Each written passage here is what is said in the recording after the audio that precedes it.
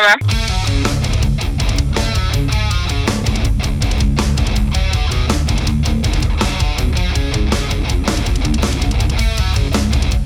All right, what's going on, fight fans? Raj Ghilardi here, bringing you the Call to Violence MMA show. So thank you guys for answering. Not only is the violence back in your life, but we got the fart sucker himself, Mike Connerton, back with us today. Mike, what's going on, dude? I'm just sucking farts.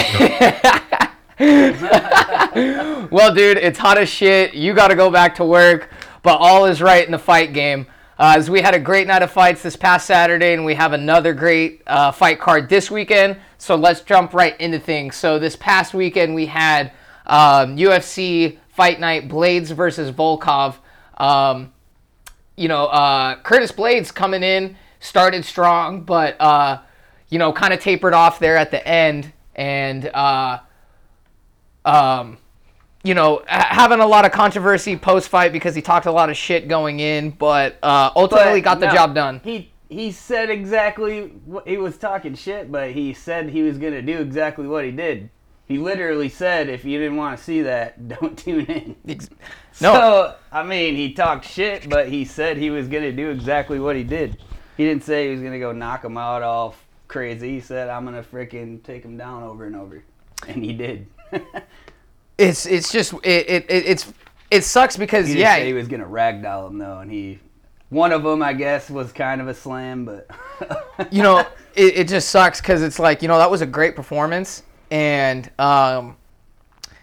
he did everything he was supposed to do. That he said he was gonna do. I was hating listening to a lot of MMA podcasts and a lot of recaps because they were like, oh well, he should have gone in and finished it, and it's like, dude, I'm sure he did. I'm sure he did want to go in there and finish it and put a stamp on it, but Volkov, he's not going to, put himself in danger trying to do it when it's not there. Yeah, and Volkov isn't, it's not like Volkov was giving him anything easy. He's not a putz. Dude has a very, very strong defensive guard. Obviously, his stand-up, defensively is great. His takedown defense late came about, but obviously early it was not anything. Obviously showed some really good get-ups late too, and we were talking about in the preview, if Volkov can withstand early and make it to the later rounds and start defending takedowns, and Curtis Blaydes gets tired, he has a real opportunity. No. Curtis Blaydes ended up shooting all that stuff down because Volkov they were both still exhausted by that point. It's like, okay. You weathered the storm, but now you're both tired, so you both can't do nothing. I mean, Curtis Blaydes was so tired he couldn't even do the post-fight interview. Yeah. I mean, that was insane. But it just sucks because it puts Curtis in a weird position because he's going to have to take another fight even though he's right there. UFC's definitely not going to give him a title shot because he still is 0-2 against Ngannou. He doesn't deserve one before Ngannou, especially due to the fact that he's lost to him twice. Especially because he's lost him twice, and emphatically, and the second time's quicker than the first time. Yeah. So he still has a lot to ground to cover. But what's interesting is he's a bad matchup for the rest of those guys in that heavyweight division. I mean, it's going to be. I mean, he's kind of the dark horse now. And I don't know who guys will sign up to fight him because a win over him probably propel them quicker to a title shot. Mm-hmm. But man, that's a handful. That is, I mean, a lot of people were giving him shit about his cardio, but it's like, dude, for that kind of a game plan at heavyweight, how much? There's only one heavyweight that's ever been able. Exactly. There's only ever been one heavyweight that's been able to do that, and it's Kane. And so I just don't know exactly how much better his cardio can get. I mean, he's a professional athlete. I'm sure he can get it to wherever, but can he maintain that? It's so hard to keep it at that elite level because you got to be working hard to keep it there. Exactly. And you can't do it all the time, so. That's what I'm saying. I mean, he's going to have to start taking fights. You can't be in a freaking fight camp for the rest of your life. At the end of it, I mean, especially weighing 265 pounds, it's ridiculous. I mean, if he's just going to sit there waiting for a shot that could come at any point, if somebody backs out of a fight or whatever, then he's not going to be in the tip-top shape that he needs to be to fight that fight. He has to have that planned out. Yeah, he's in a real sticky spot, and I don't envy his spot pretty much. Like I definitely don't envy where he's at right now. But we'll kind of see where that goes. Volkov, on the other hand, even though he lost, I think good at the end. He had. He got out wrestled. He knows what he needs to work on, but I think the foundation of his game is there. And what's funny is he actually has a lot more exciting matchups in the rest of that division than Blaydes does. I mean, I know a lot of the heavyweights are getting kind of filled out right now, but I mean, you got Overeem. Overeem's coming off of a win. You could do Overeem, Volkov. Walt Harris just got beat by Overeem, but you could, if you want to do two losers coming, or two guys popping up to heavyweight too. Yeah, I mean, he's already set with Fabricio. But, I mean, and let's just say Volkov wants some time to work on his takedown defense. You know, he could wait for the winner of JDS and Rosenstrike. I mean, there's a lot of good fights. A lot of stuff happened, for sure. A lot of good fights for Volkov to take. Unfortunately for Blaydes, I don't really know where he goes from here. And then in the co-main event of Saturday's card, we had Josh Emmett and Shane Burgos just go to town on each other. Dude, that fight was amazing. I was so happy with that fight. That was definitely could have been a fight of the year, other than the Joanna fight. I was gonna say, I mean, it has some stiff competition from the Gagey fight. I mean, there's been some great fights this year. But if it was a 5-rounder, it would be there. I don't know if Shane could have gone 2 more rounds. Yeah, he probably would have got. It would have been over. Man, and it's just his chin was holding up that whole fight. So and then was Ferguson's, and then then he just starts wearing on him, and they can't help it. I mean, you can't take blows like that over and over. What's crazy is post-fight we find out that Emmett actually completely, not a minor, but completely tore his ACL.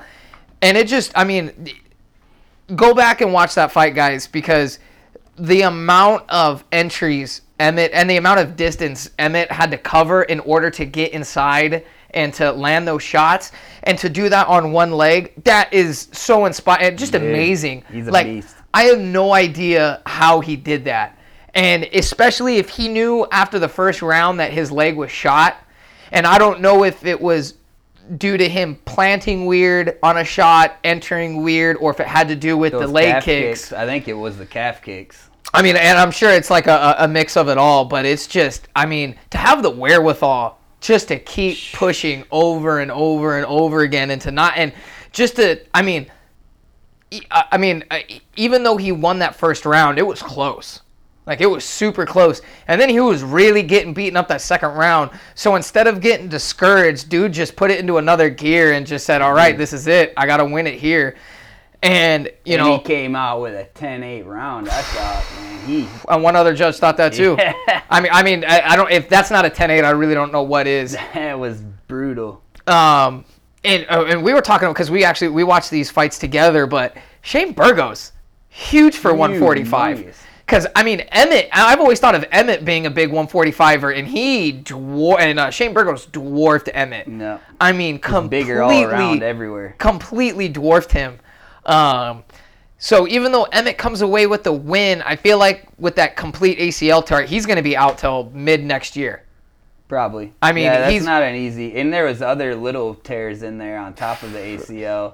He tore like one of his meniscus or something like that along with it. So yeah, he's going to be out for a minute. He's going to be out for a really long time. So I almost feel like to get with Tony Ferguson. How to heal from a knee surgery in 4 weeks.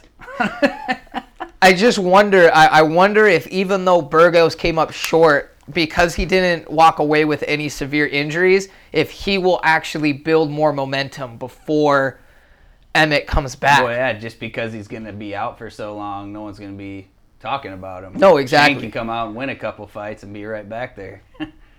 So it's and be his comeback fight. That's what I'm saying. Like if things work out correctly and Burgos goes on another good streak, we could see this fight again next year as Emmett's return fight, which that's a tough fight to come back to. Man, that's not nothing I would want to look forward to. Hell no. Hell no, not at all. I just It was just a crazy fight, and so it sucks that we have to put Emmett on ice now instead of him building off of the momentum off that fight. Because if you look at it, the winner of that fight's right up there with next in line at 145. I mean, I don't see. I mean, there can't be too many names in front of him. I know there's Sabit, there's Calvin Kattar, but Emmett is right there. Emmett is right there. He's on a tear. And Burgos is not too far behind. But let's see here. Let's see what was next on that card. If I can bring it up here. Here we go. So on actually what we should have started with is the card opener. We got Austin Hubbard and Max Rajanov or something like that. But anyways, Max takes this fight on like 10 days notice. Only he was 5-0, taking on a guy who was 11-4. So this guy had way more experience than him. There was a lot of hype around Max coming in. Has a great first round, a great showing in the first round. Gasses out. Austin comes back in the second, really puts a beating on Max, and then Max decides that's all he wants going into the third, and decides he doesn't want to continue. And all the controversy came around with his coach, Robert Drysdale, who is a really, really accomplished jiu-jitsu practitioner. Frank Mir's main training partner in jiu-jitsu. I think he was one of the head jiu-jitsu guys at Extreme Couture for a while. So really well known in the MMA and grappling space. But he came under fire because he was trying to push Max back into the fight. And so now there's a lot of controversy of whether he should have done that or not. So I'll toss it to you. What is your perspective of this whole incident? I feel like he is a new fighter. That's his UFC debut, and he doesn't have much experience. He took the fight on short notice, like really short notice. What was it, 5 days? So I don't see anything wrong with this, and I don't think it really makes him look that bad. He took an opportunity on short notice. He probably hasn't been training. Like, no other promotions are fighting, so he wasn't in a camp or, like, working out hard because nobody else has anything going on. And then he just gets a call. He was going to be on the Contender Series, I think, later this year. No, I didn't know that. I read. And he short notice fight popped up, and his manager called and said he wanted to take it. And so his manager did his job, got him a fight early in the UFC, didn't even have to fight for it on the Contender Series. But it just kind of backfired on him because he wasn't in a good enough shape for it. But I don't think it really hurts him. He's still super young, like, whatever. Yeah, I don't think anyone's arguing. If he's doing that after a full camp, then it's a little bit different. Then it's different. That's a lot different. But what's your take on his coach trying to push him into the third round? Do you feel like he was out of line, or do you feel like he was just being a coach trying to encourage his guy? I feel like this would be one of the only times where I agree with Chael Sonnen. The dude said he didn't want to fight, and the dude didn't fight. He didn't fight. If he went back out there and got his ass beat because the coach told him that he wasn't quitting and he got pummeled, then that sucks and that shouldn't happen. But dude said he didn't want to fight. Dude didn't fight. The coach just tried to pep him up and get him back in there, but ultimately he didn't want to, and he didn't. So you can't force a dude to fight.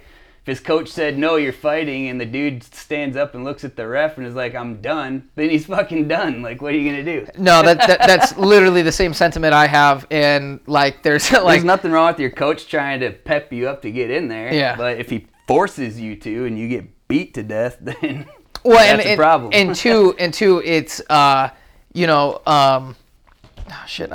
lost my train of thought there, but he's a young up and coming guy, and so if this was a solidified guy, a vet, and if you have a guy who is super experienced and on the stool is like, I'm done, as a coach, you should know that guy, and you might give him a little bit of encouragement, but I feel like, if they're super seasoned, you'll probably be like, hey, this guy's been here time and time and time again. If he says he's done, I'm sure the coach would have been like, okay, call it.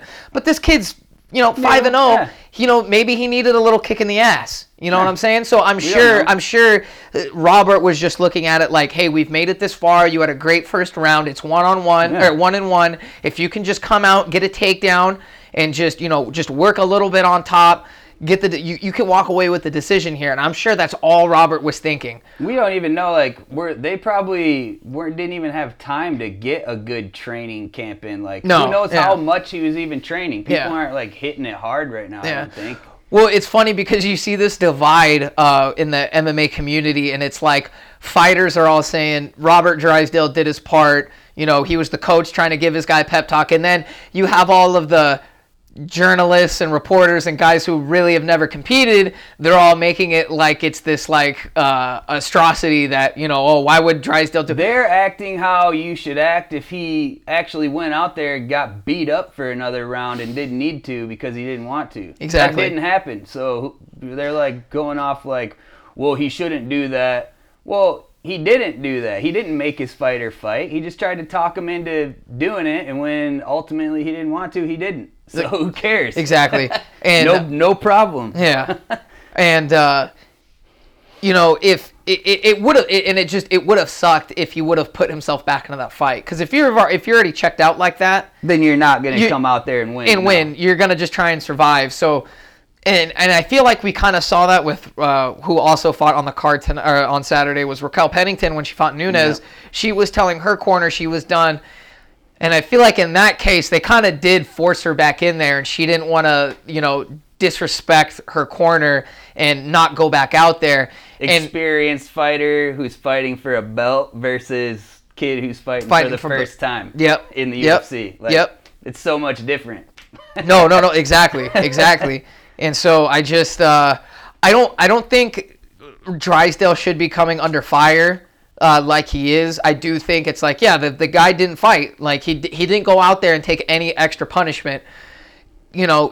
You want to know a headline I read that I didn't read into it. I don't know if it's true, but Anthony Smith apparently came out saying that he thinks the coach shouldn't have tried to talk him into it. Like, bro, really? Bro, you're saying that you think they should pull him out, but not if it's you? Like, I don't but I don't know if that's true.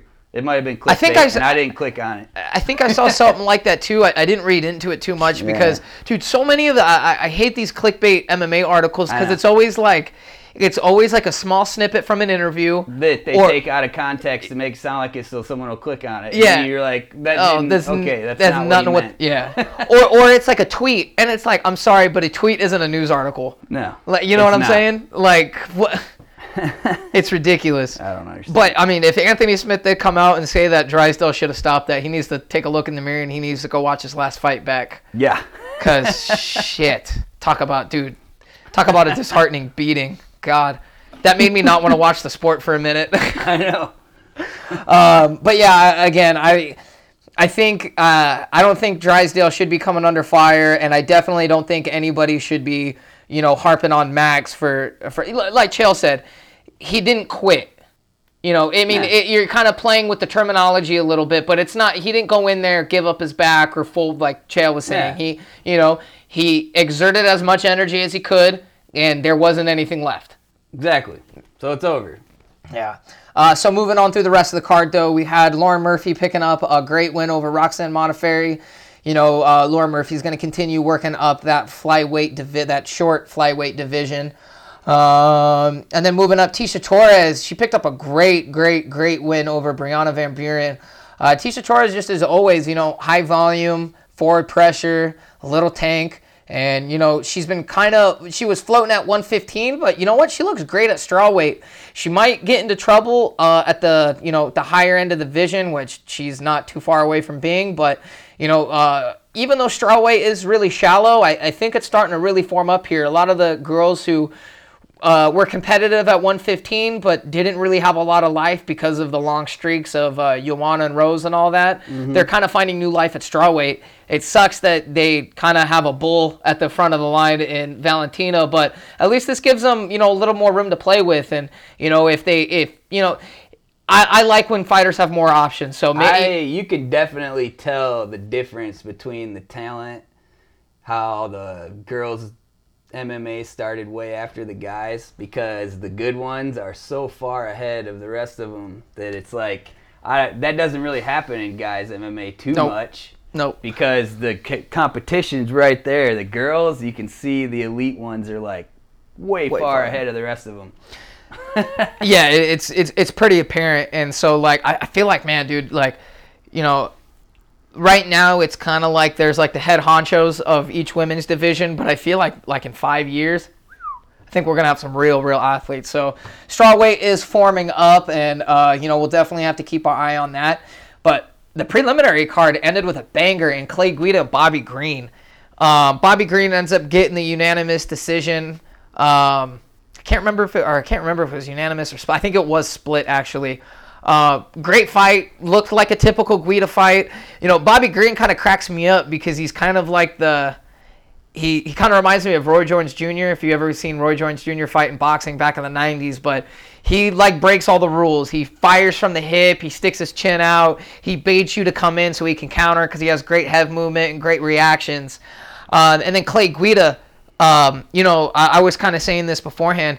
Clay Guida is kind of like coming into his body a little bit late into his 30s, where he kind of sits down on his punches more. He's kind of predictable in how he sets up his punches, but he's kind of getting a little more sting on them. He did hurt Bobby a couple times in that fight, but you know, Clay's game really hasn't changed too much over the years. He's just he's grounded it more to where he's gotten better at what he does. Mm-hmm. I saw an interesting tweet on Twitter, though, and it was saying that, you know, or I should start by saying, you know, if this fight happened, if this Guida Green fight happened before the new rule set on judging criteria, Clay would have won that fight just based off of forward pressure and pressuring Bobby against the cage. And so what's funny is somebody tweeted out that Guida would have, like, way more losses on his record if we were judging his fights on the criteria now back then. And I was going through a lot of his fights, and I was like, you know what? That's probably true. You know, back in the day, they really graded heavy on, you know, forward pressure. And even though you weren't doing anything against the cage, if you held a guy up against the cage for a majority of that fight, you're probably going to win it.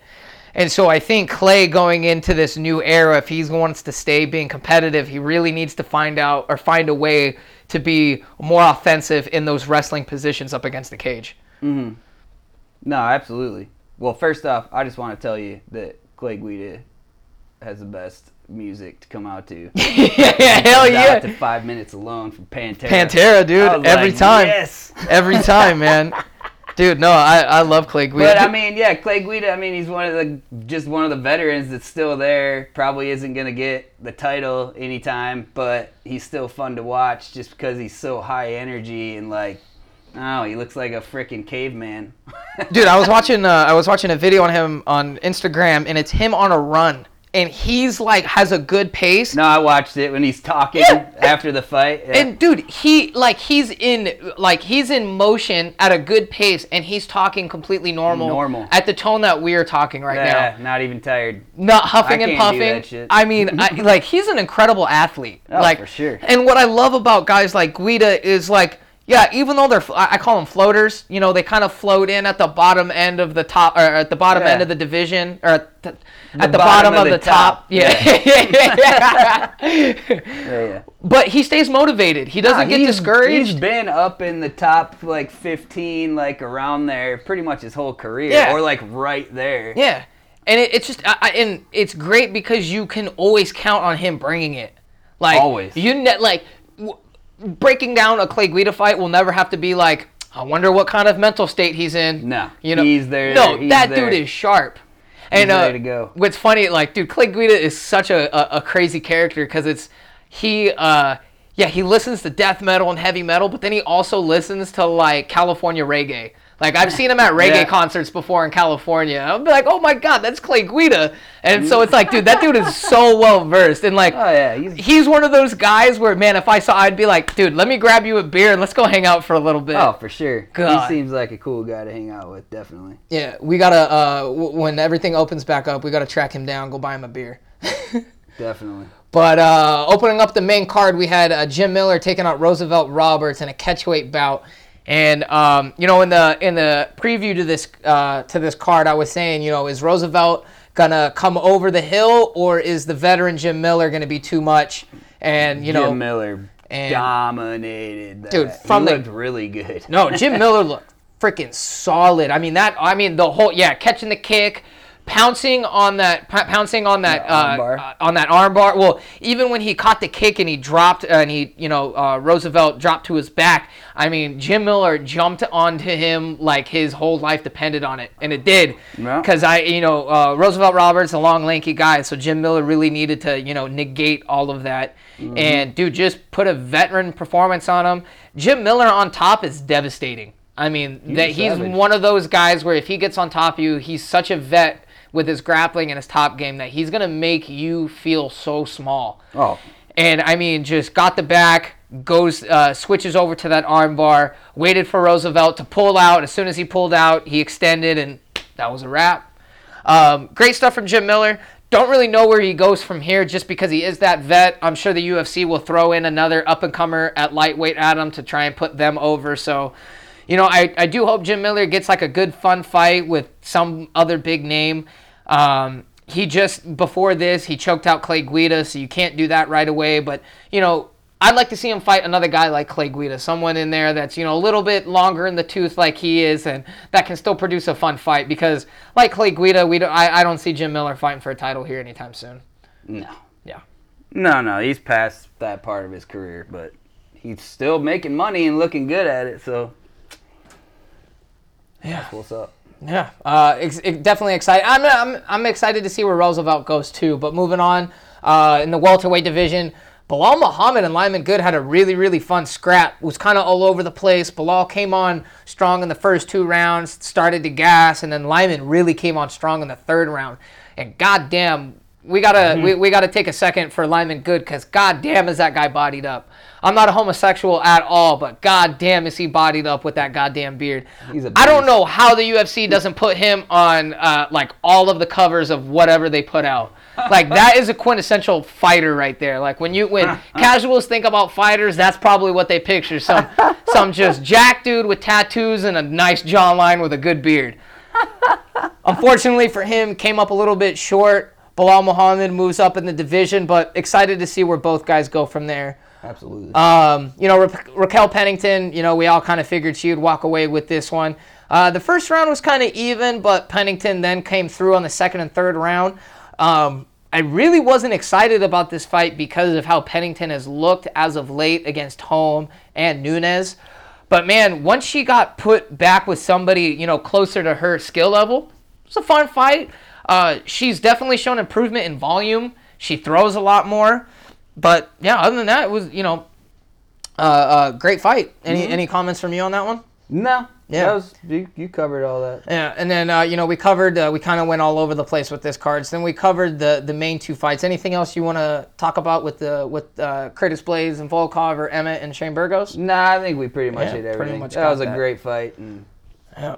No, so now on the card. There isn't too much going on this Saturday outside the main and co-main event. So... Yeah. Let's just get right to the good stuff. So, starting off, we got Mike Perry taking on Mickey Gall. Now, this fight is a crazy matchup. Perry is he thinks he's like a 3-1 favorite, and it's kind of crazy because I wouldn't have thought that. I didn't even know that. And what's crazy is because Mike Perry is 6-6 in the UFC, 6 wins, 6 losses, and he's just one of those guys who, he's really, really tough.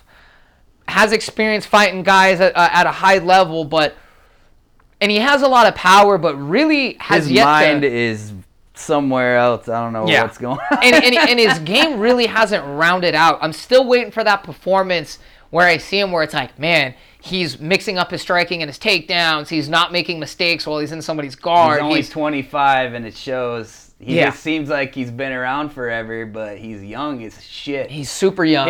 His like prime isn't for another 5-6 years. Yeah, and it's just weird because like I feel like his game could be making those leaps and bounds if he would commit to a good camp. Coach. But he did do that at Jackson's, and he said he didn't like the structure. But I feel like at you try more than one good camp. Exactly. Instead of just going to some random girl that you picked up from high school. I don't know, what is this? Share with the audience what you shared with me earlier about her getting credentialed. Oh, yeah, he got her credentialed. She's going to be the only corner he has. He's not bringing a coach. He's bringing his girlfriend. She's the corner man for him, and that's it. He said he's going to listen to the commentators in the other corner because he doesn't want his corner telling him nothing because he's better than them or something. I don't know. That's something along those lines. It just sucks because Mike Perry, for as experienced as he is, I mean, look at the guys he's fought, and it's even in his losses have looked really good. So if he found somewhere that really just honed in on his skills, dude, this guy could be a world beater. I mean, with his power, his chin, and his tenacity alone, this guy could be at the top of that welterweight division. But instead, because he has no real guidance, he's just going to be a floater. And what's crazy is that Mickey Gall, on the other hand, is the complete opposite. Great grappling. His submission game is phenomenal, and he has some trouble with the takedowns. But once he gets the wrestling there, he's going to be a real handful. And so I want to pick Mickey Gall because he is. I feel like he is the better fighter. But it's hard because anytime there's been a guy more physical than him, he usually drowns. And you want to talk about somebody more physical than him, and Mike Perry fits that bill to a T. Yeah. So I really don't know which way to go on this fight. I think Mike Perry might bully him, but I don't know. He could just take him down and submit him or something. I have no idea how. I feel like if Mickey Gall is gonna win, it's gonna be a submission. It has to be. No, it has to be because Mickey Gall is gonna have to do some OG stuff here and not even fancy stand up at all. I mean, he's going to have to be doing some Ben Askren shooting just over and over and over again. Because I don't see... I mean, he could make a liar out of both of us and go out there and maybe just not win in the stand-up. On and just take him down and choke him out because it's happened to Mike Perry before. I don't think it's, impossible for that to happen. Yeah, I mean, Cerrone did get him pretty good with that armbar. And if Cerrone didn't even can look like it was a hard time for him. No. And I think Mickey Gall could do the same thing, but I also could see Mickey Gall getting his head taken off and bullied around the ring too. Exactly. So that's why I love this matchup, even though it's kind of funky. I love it because it's I really don't know what the hell's gonna happen. And I think it's just funny that he's having some little girl corner him. I don't dude, even. I just. Apparently she wrestled in high school or something. He said, but I don't. I'm not comparing Mike Perry to John Jones, but it's almost like, shit, John Jones is so good, and, he was doing all of that, not training and, going into a fight, only being in the gym, a couple days, that, we all know that story, and I almost feel like, we always say, what John Jones could have been if he actually didn't get in trouble and he stayed in the gym, and I almost feel that way, not that Mike Perry gets in trouble, but I almost feel that way with him where it's dude, his potential is all the way up here, but he chooses to stay right, at a lower level because he can't commit to solid training. And he's more worried about which chick is in his corner than, actually the fight itself. Mm-hmm. And so maybe his whole thing is, hey, maybe he's looking at it like Dana White was saying, this isn't a career, it's an opportunity. Maybe he's saying, I don't have to be the champ. I can go in there, I can sling my fists, I can either lose or I can win, and I don't really care what I get paid. And as long as I do get a paycheck at the end of the day, I'm fine with that. Mm-hmm. But that's also a dangerous place to be in because UFC is just going to keep throwing you monsters. Oh, yeah. I mean, he's got a big enough name. I mean, look at the track record already. Cerrone, Paul Felder, Vicente Luque freaking almost tore off his whole nose. Going back to Cerrone broke his arm. So I just mean, at what point is enough going to be enough for him where he actually decides he wants to take this seriously? I see it happening sometime in the next couple years. I think he's just young and stupid right now. That's what he acts like too. Yeah. I think he just is not matured enough yet to see what he needs to do to go somewhere past where he is. Gun to your head, who do you pick, Mike Perry or Jesus, why can't I remember? Gall. Yeah, Mickey Gall, there we go. I think Mike Perry's gonna bully him around. I see that happening more than. I don't know. I see it. That's all I keep picturing, because when I saw the odds on Bovada, I was like, oh, I'm going to throw down some money on Mickey Gall. And then right before I did it, I just kept picturing Mike Perry just throwing him on his head and then slamming hammer fists, elbows. Like, he's just going to bully him, I think. I don't know. That's just how it looks to me. And if Mickey Gall goes in there, takes him down and chokes him out real quick, I'm going to feel so stupid. I'm going to feel so stupid for not putting money on him. But, bro, it's the MMA game. It's not like boxing where it's like, all right, if you would have put the money on him in that situation, that won't happen. Dude, that's usually how my luck works. That is definitely usually how my luck works. But then moving on to the lightweight main event, we got a barn burner of a fight. We got Dustin Poirier taking on Dan Hooker. Now, just a little bit on these guys going in. I love that face. Oh, yeah, we're Mike and I are looking at the poster right now, and Dan Hooker's face is just mean. Just totally mean. I love it. And then, Dustin's face over here, it's like he's got some scars and he's got the cauliflower ear, so that guy's been through some shit. But Dan Hooker is coming into this fight with a 6-1 record at lightweight with 5 finishes. His one loss being to Edson Barboza. Dustin, too, a lot of people forget, Dustin is 9-2-1 with 9-2-1 with 1 no contest. With 6 finishes. Then what? The only person Connor knocked him out a long time ago? No. This is just at light. That's just his record at lightweight. Oh, so shit. At lightweight, he lost to Michael Johnson. Slept him. With a bad left hand, which that could happen to anybody. It was quick. And then the second one was obviously Khabib. So both of these guys are real high-level finishers at this weight class. In a weight class that it's really hard to look good in and be consistent in, and these guys have really run through most of the division. Dustin has fought Max Holloway, Eddie Alvarez, Khabib. This guy's fought the best guys, and Hooker's on his way there. Dustin. Dude, the amount of champions that Dustin has fought is insane. And so for him that's why it was just so weird when he took this fight, because he really should be fighting somebody else that's like right there. And I'm not saying Hooker isn't there, but you would you wouldn't put it against Poirier if he waited for somebody that could put him right up in another title fight. And so what's weird about this matchup is I feel like if Hooker wins, he does get put next in line after Gaethje. But Poirier, I still feel like will need at least 1 or 2 more wins in order to put himself back up there. However, if Gaethje wins, I guess this all depends on if Gaethje beats Khabib or not. Because if Gaethje beats Khabib, well, actually, I don't know. Because if Gaethje beats Khabib, they probably do a rematch, right? Oh, Khabib gets a rematch. Yeah, no, you're right. So it's going to be kind of awkward for Poirier. So I guess this is kind of a smart matchup to take. If he wants to stay busy, make some money, there's nowhere else Yeah, but this is a dangerous fight in Hooker. Poirier's strength is definitely stand-up. His boxing, his angles, his power, devastating.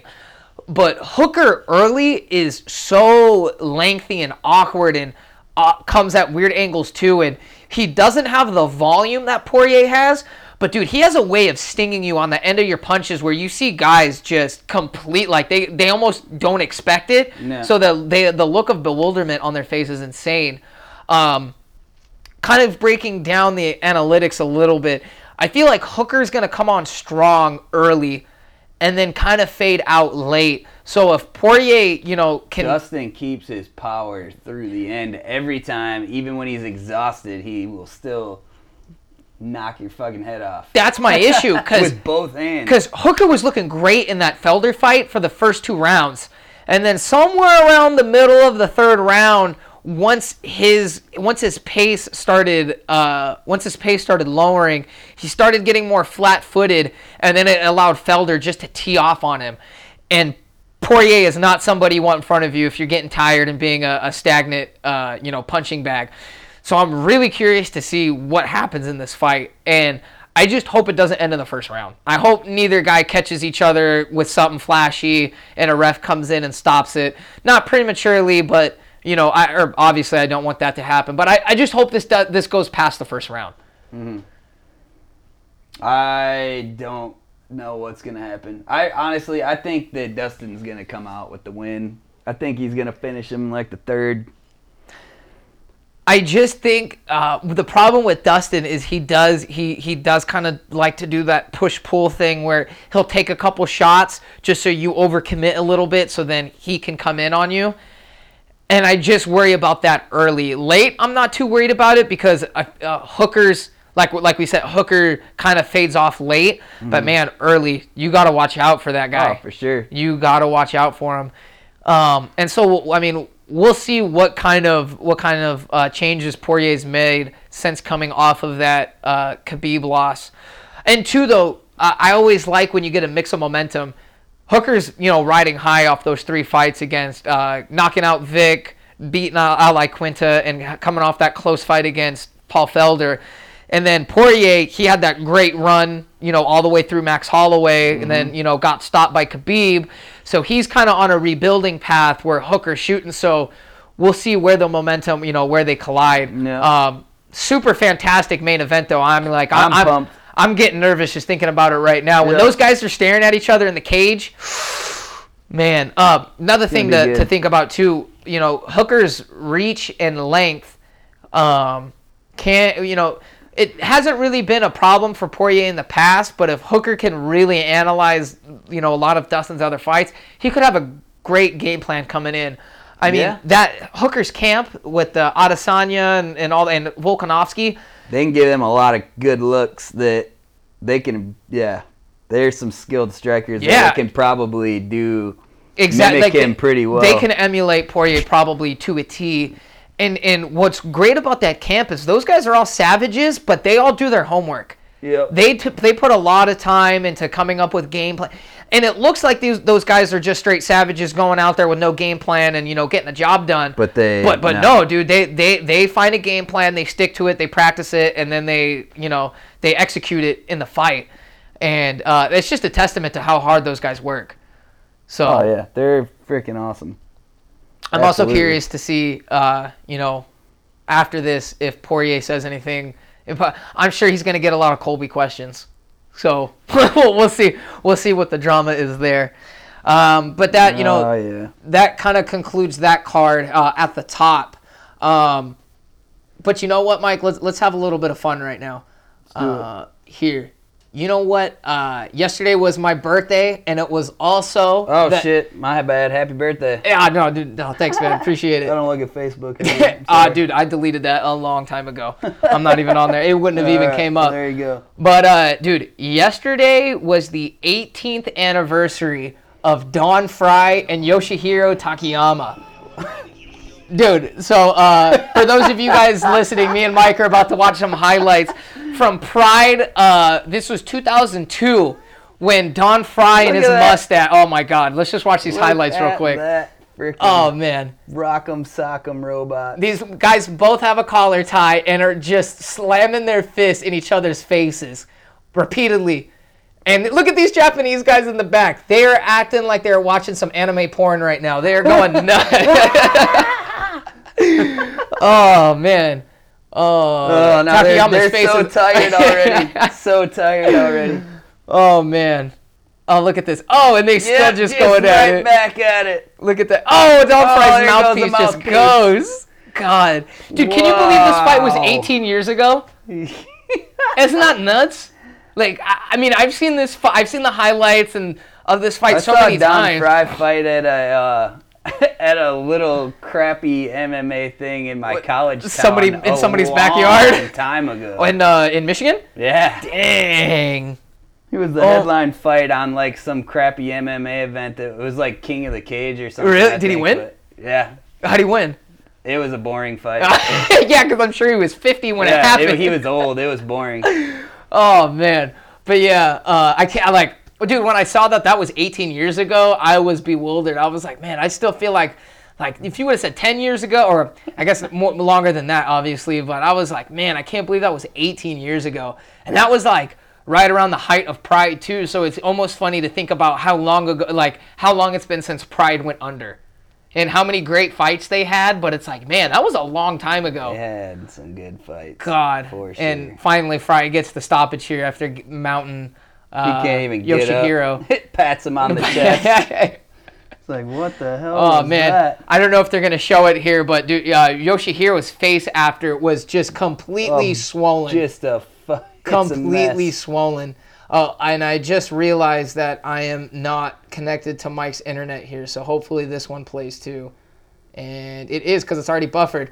There you go. And 2 days, though, will also be the anniversary of another legendary MMA and UFC fight, Chet Congo and Pat Barry. Dude, this for a while, I mean, this today still stacks up with best comebacks of all time. If not the best, it's definitely top 3. And I think you can connect to it. I think my internet is gonna shit out here. Let me see. Let's see if we can just connect this real quick. Which one is it? Guess which one it is. Oh my God! I don't even want to tell people what this is. You want to type that in real quick if you got. Fat sloth, bro. There we go. Let's see if this goes through, just so we can reminisce a little bit. There we go. Oh. No, I'm not. Don't lie to me, computer. Minkia. God damn it. 1 second, guys. I apologize.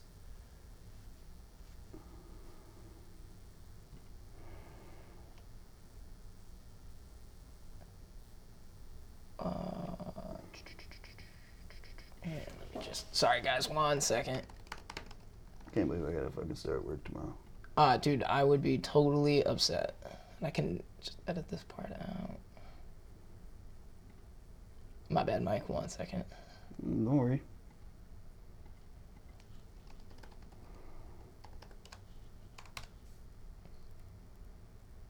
Boom. But yeah, this is a legendary MMA fight here. This is back when both Chet Congo and Pat Barry were like right on the cusp of a UFC title shot. I mean, they weren't like next in line, but they were making their way. Both guys were devastating strikers. Chet Congo came in with devastating striking, but then really turned his game into kind of a wrestling heavy ground and pound. But this was just, I mean, a battle of specimens here, and nobody really knew what was going to happen. I think Pat Barry was favored just because he was a little bit hotter at the time, had more stoppages. I think at this point, Chet Congo had come off of a couple bad stoppages, one against Frank Mir. And I think Roy Nelson, no, maybe the Roy Nelson fight hadn't happened yet, but still was having some bad fights. So this was nuts. Do you remember where you were? Do you remember watching this fight live? I don't remember. I have no idea. I know I've seen it before. I don't think I watched it live, though. Really? Oh, man. Dude, maybe I did. When was it? This was a while. I mean, like, this is, I think, UFC on Versus. Or I think this may have still been on Spike. I'm sure. So this was a long time ago. Yeah, but I probably just saw. We're gonna. This is great. Then, if you don't really remember it, then this is perfect. So it looks like it's pretty quick, huh? Oh yeah. Oh yeah. No, this is up there. Yeah, I honestly can't even tell you who wins this. Are you serious? You don't remember this? Wow. Mike has shown his Congo. Mike has shown his colors here. So they start. Pat Barry's coming out swinging. For those, I mean, if you call yourself an MMA fan, you should definitely know what happens here. I don't know what the hell's going on with Mike over here, not remembering this. Nah, I'm just giving him shit. This is definitely one of those fights where if somebody hasn't and is not too familiar with MMA, this is always one of the first ones I show them. I think this happened in 2011, so we're about like, this is like the eight year anniversary, I think, on Friday of this fight. Checking each other out here. Oh, nasty. Oh, man. Pat Barry's leg kicks. Man. Especially at heavyweight. God. Look, Chet Congo already being light on his feet, but gives a leg kick of his own. I think his was harder. Yeah. Chet Congo really being light on that front foot. Oh, slams him another nice leg kick in there. Dude, what's funny is, like, everyone talked about Chet Congo, like we talk about Francis nowadays, but like Francis is way bigger than Czech is. Oh my God. Which is nuts because Czech Congo's freaking huge. He is a monster. Czech Congo backing up against the cage. Hits him, Pat Barry with a nice 1-2 though, and gets back to the center. Couple feints. Czech Congo coming in with the kicks. Jones Jr. Right Pat Barry pushing up against the cage again.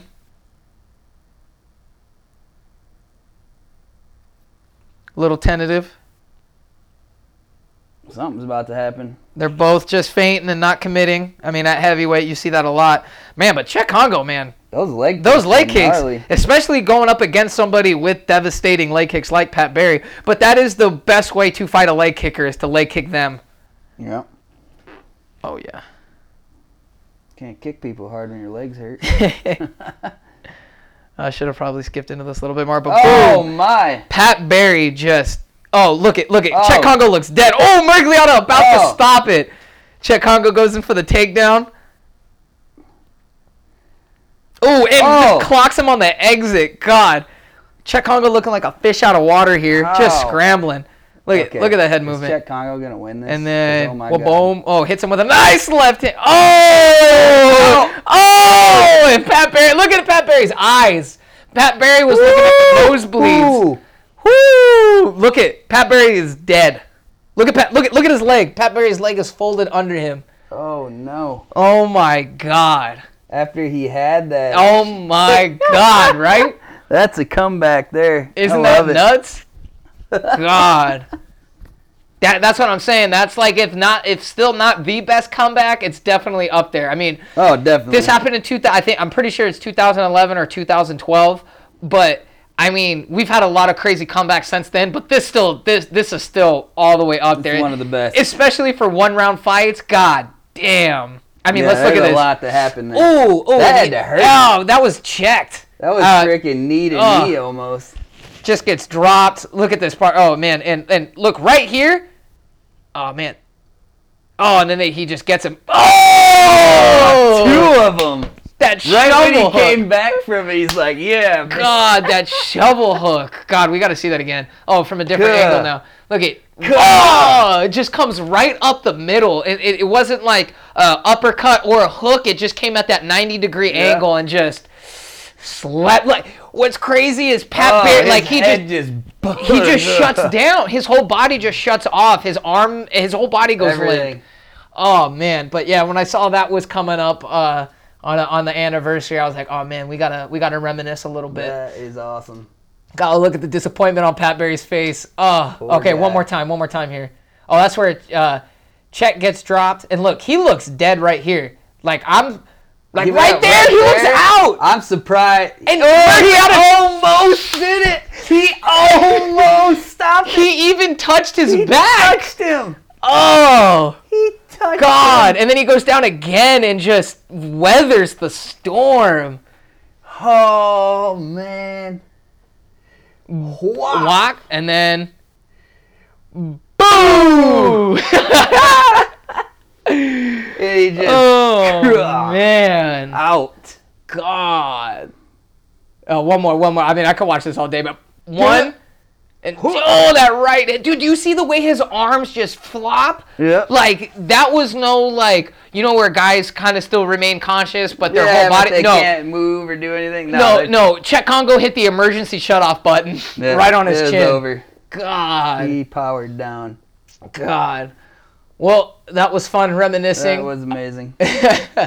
But let's get into one more piece of news.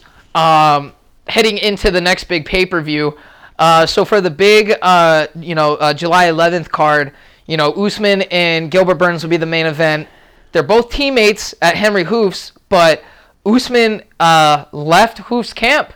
And it doesn't seem like it's just for this camp, but it will be ongoing after this one. And he's making a full transition to Team Elevation with Trevor Whitman. So he'll be joining. Was this planned before, or was this like a contingency if Gilbert got a shot? Or? So he said I didn't watch the whole interview, but what he said was he was planning on going somewhere where he could get a little more specialized training Team Elevation is a big camp, but Trevor Whitman only coaches a few guys from there specifically. And so I guess Usman is the next guy coming into that little circle with Rose and Justin Gaethje, to say the least. But he's also joining guys like Curtis Blaydes, Neil Magny, a lot of those, Drew Dober, a lot of Savages. So I think for his style, I feel like that's a great fit for him. Oh, heck yeah. I think he'll do good there for sure. I think it's really to me, it's scary for the rest of the guys in the division, because if Usman can really tighten up that striking, it's going to be bad news. I mean, people call him the boogeyman now, but if he starts sleeping guys, or at least starts holding his own on the feet against guys who are pathetic on the feet, I mean, he could go on a reign. He could go on a reign like GSP. He could go on a reign like GSP. And what's crazy is we all thought that would have been Woodley. Woodley may have just gotten there a little bit too late. In his game, in his career. But Usman, man, he's got all the time in the world, all the time. So, Gilbert Burns is staying. See, and this is where it gets weird with Gilbert Burns, is because Gilbert Burns is staying at Henry Hooft's, but Hooft isn't training him. So he's using the other coaches because Hooft doesn't want to get in the middle of it. Which I kind of feels weird. I mean, if Usman's leaving, then why? Just because he knows too much about Usman? Or I think it's because they've had. I mean, Usman has been, or Hooft has been. It feels like he'd be betraying Usman by. Well, that's exactly what it is, because Hooft's been Usman's coach since the Black Zillion days. Like, since Usman came on to the. That makes sense then. Why he wouldn't want to do it, even if he was moving. Hooft was the main striker, was the head striking coach, and I think overall head coach at Black Zillions when they had that team. But then when that thing whole disbanded, he opened up his own gym, and a majority of those Black Zillion guys just went to Hooft's gym. So I feel like for him, it's just he doesn't. But then at the same time, I'm like, dude, you like, just because you're losing Usman, you still have Burns, and Burns has been with you just as long. So that does put you in a weird spot. And I'm not Hooft, but I definitely feel like I probably would have been like, all right, if you're leaving, I gotta train Burns. Like, I'm sorry, but he's my guy. I got to do what's best for him in the gym. If you're leaving, so be it. If roles were reversed, I would do the same thing for you. But, I don't have that personal relationship, and that's just me saying from the outside in. Yeah. Who do you think this benefits, though? Who do you think it benefits more? Do you think it's a detriment to Burns, and this stacks the chips higher in Usman's favor, or do you still feel like this is a pretty even-keeled fight? I feel like they have both trained together for a long time, so they already know each other pretty well, and no coach is going to change. It's just they're going to go out and fight. That's just how it is. And I think that they've both trained enough together that they know what to expect from the other one. And that's just how it's going to be. And one camp somewhere else isn't going to really necessarily change everything. That's exactly how that's exactly how I was looking at it. These guys really know each other. After he has a few camps at Trevor Whitman's is when you're going to see the results of that. I don't think you're even going to see results that have anything to do with that camp. You're right. It's going to take a couple of fight camps. You're right. And because that's the other side of the wrinkle is like, Usman knows what Burns is going to be doing because he's seen that routine over and over and over again. But Burns doesn't know what Usman will be doing with Whitman. But then twofold, those guys have been training for so long together. Hoof's not going to be training Gilbert, so they could switch the plan up with whoever he decides to coach with. Whoever he decides to be his coach for this camp. This is just an extra ring, and we always talk about stakes and stuff like that going into these fights, and it's just one more wrinkle that makes that fight super, super interesting. And I really can't wait to see what happens. Does Usman continue on this like boogeyman persona, or does Burns come in and show you, I took this fight for nothing, but now I'm the champ, so give me something. So it's one more thing, to look at. One more thing before we get out of here, though. I spoke about it last week about Amanda Nunes coming out saying she wants to retire, and Dana White kind of changing his tone, how he deals with most of these things. Most of the time, he's like, hey, if they're talking about retiring, then they should probably retire. With Amanda, however, he comes out and says she shouldn't do it and he'll kill her, which kind of shows that in Amanda's dilemma, even though it's different than everybody else's, she kind of holds the leverage. I said this last week in my breakdown that, you know, if she does retire, they will probably close 145. No, he already said Dana ended up coming out this past weekend and doubling down on that. So that will be the death of 145. 135 will be up in the air. What's your take on it? I mean, I honestly, I don't know. I mean, she wants to have a baby and retire, and she's already beat literally everyone. The only even fight on the horizon that anybody's talking about happening is like her and Shevchenko, which has already happened twice, and we saw the outcome of it. So, I mean, it's like there really isn't anybody else. What, she's going to sit here and just stomp people, which would be a good living for a while for her. I don't really...